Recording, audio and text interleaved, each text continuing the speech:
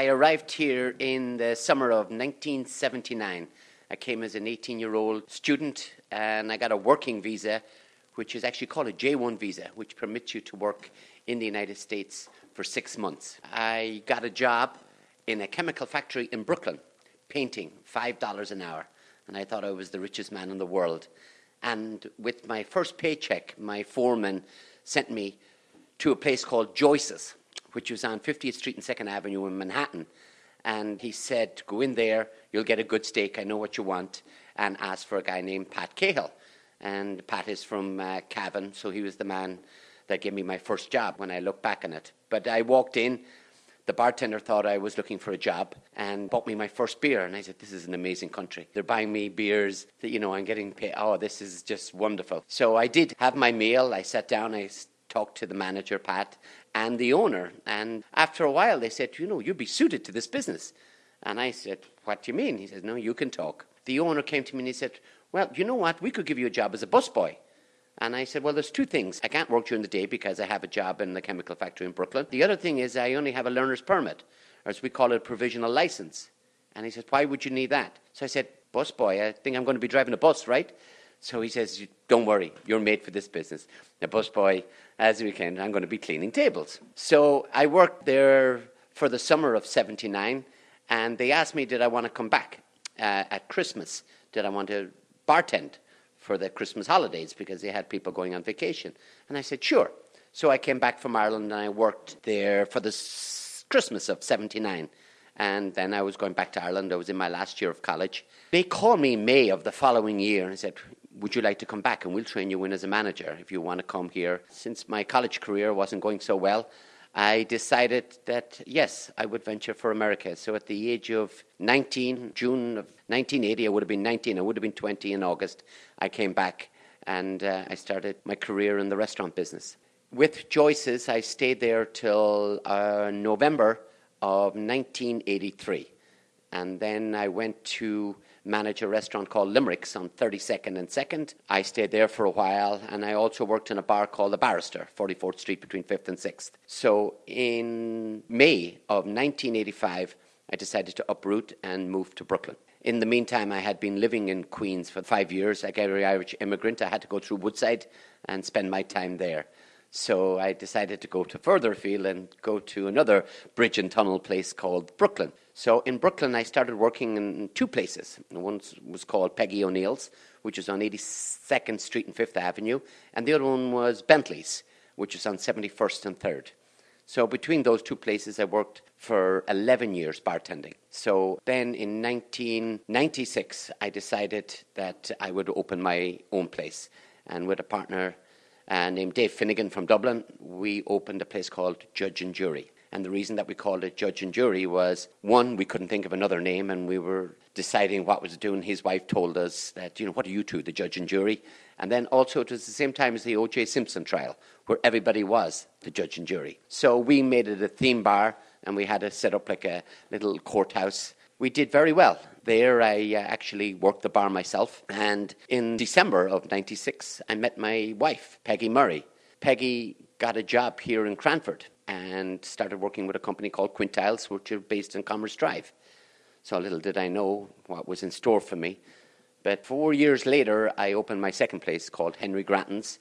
And because of the cigarette law, we saw that just plain bars weren't going to work. So I went back into the food end. And Henry Grattan's was a place quite similar to the Kilkenny House, where we had lunch, dinner, full menu. At the end, it was also a dance place, which would be typical of Brooklyn, that you try to get till 4 o'clock.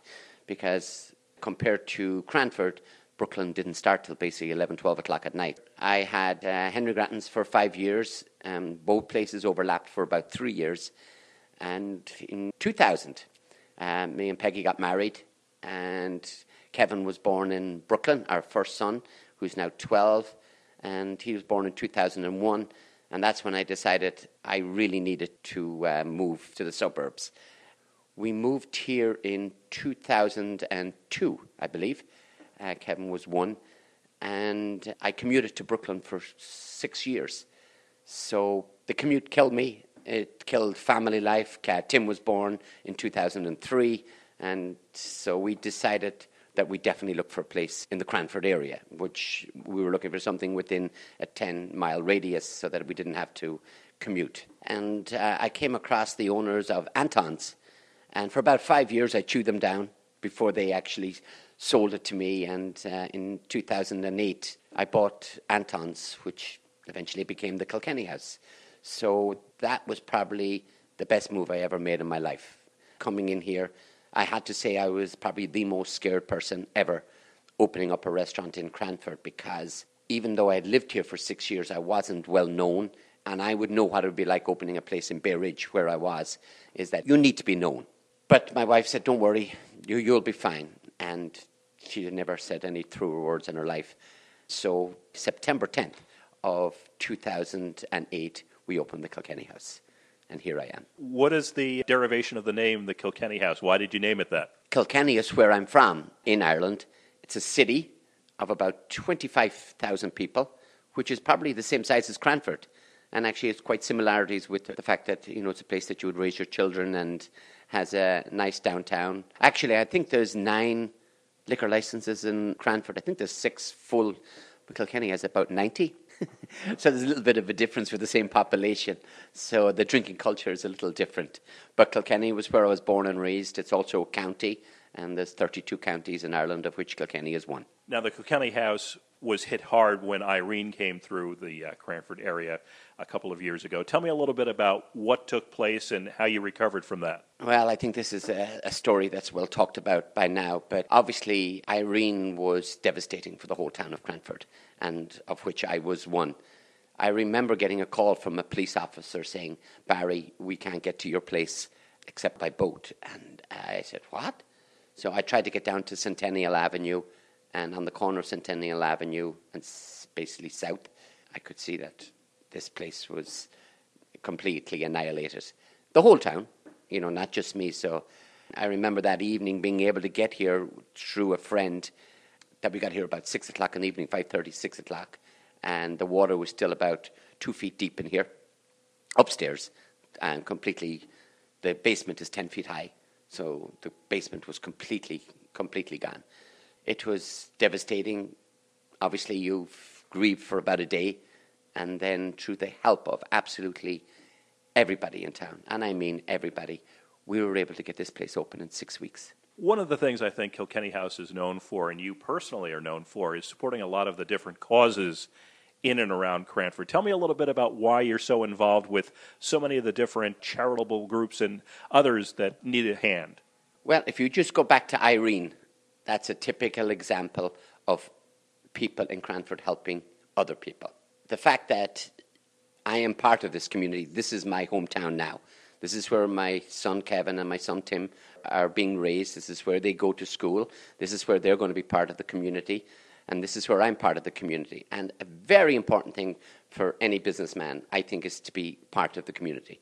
Because what gives to you, you've got to give back. What goes around comes around. It's an old adage. The reason for doing it is because you are part of the community. Just going back to Irene, it's the simple fact that I help people. People came to help me. So it just proves that it is a good working model. It's building up goodwill with people, and that's what you need to do in any sort of business, and especially when you're in a service industry that we're in. And the most important thing is just treat people with respect, like you'd like to be treated yourself, and it works. It's hard for me to imagine that anyone in Cranford is not familiar with the Kilkenny House, but for someone who might not be, what makes the Kilkenny House special? What's distinctive about it? First of all, it's terrible that they should live in such a sheltered life that they haven't heard of the Kilkenny House yet. But Kilkenny House, which is literally an extension of me, my personality, my heritage, and what I think an Irish pub should be, is the most important words: hello, how are you? And how is everything? And thank you. It's very simple. And if you give people good food, a good drink, and in a comfortable atmosphere, it's what it should be. We don't try to be anything else except a good Irish pub with some good food.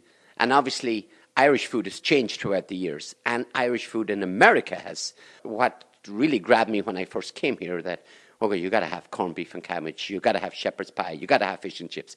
Yes, but it has extended now beyond that. In Ireland, curry is a very big dish. And people say, curry? Well, where did you get that from? Obviously, the Indian influence, the Irish going to England to work and then bringing it home. And every basic pub or restaurant in, Irish food in Ireland would have a curry on the menu. And people are shocked by this and the fact that I never had corned beef and cabbage in my life, which would go back to the old, in Ireland it's ham and cabbage or bacon and cabbage. But when the Irish first came here, especially in the 1840s, they had no money. So the cheapest cut of meat that they could buy was corned beef. And that was sold to them in Lower Manhattan by the Jews. So corned beef was an American Irish. And to this day, I'll do a couple of tons of it around Paddy's Day, and it'll be an amazing. It's just crazy. But also, now with an Irish pub, food tastes are different, and you have to put salads. There's a lot of salads on our menu. Our burgers, it's not just a hamburger anymore. We've got lamb burger, we've got bison burger, sweet potato burger, turkey burger. Now we've just put a pork and bacon burger on our menu. So now the whole essence of burgers is taken to a new light. You've got to go with the way times are going. Now you have to have gluten-free items. We've even got gluten-free beer, gluten-free vodka. So now it's changed. But the Irish pub is the way the Americans thought of it, I'd say only 10, 15 years ago, has changed. We've got to go with the times too. It's not just fried food and quick. There is thought that goes into the process.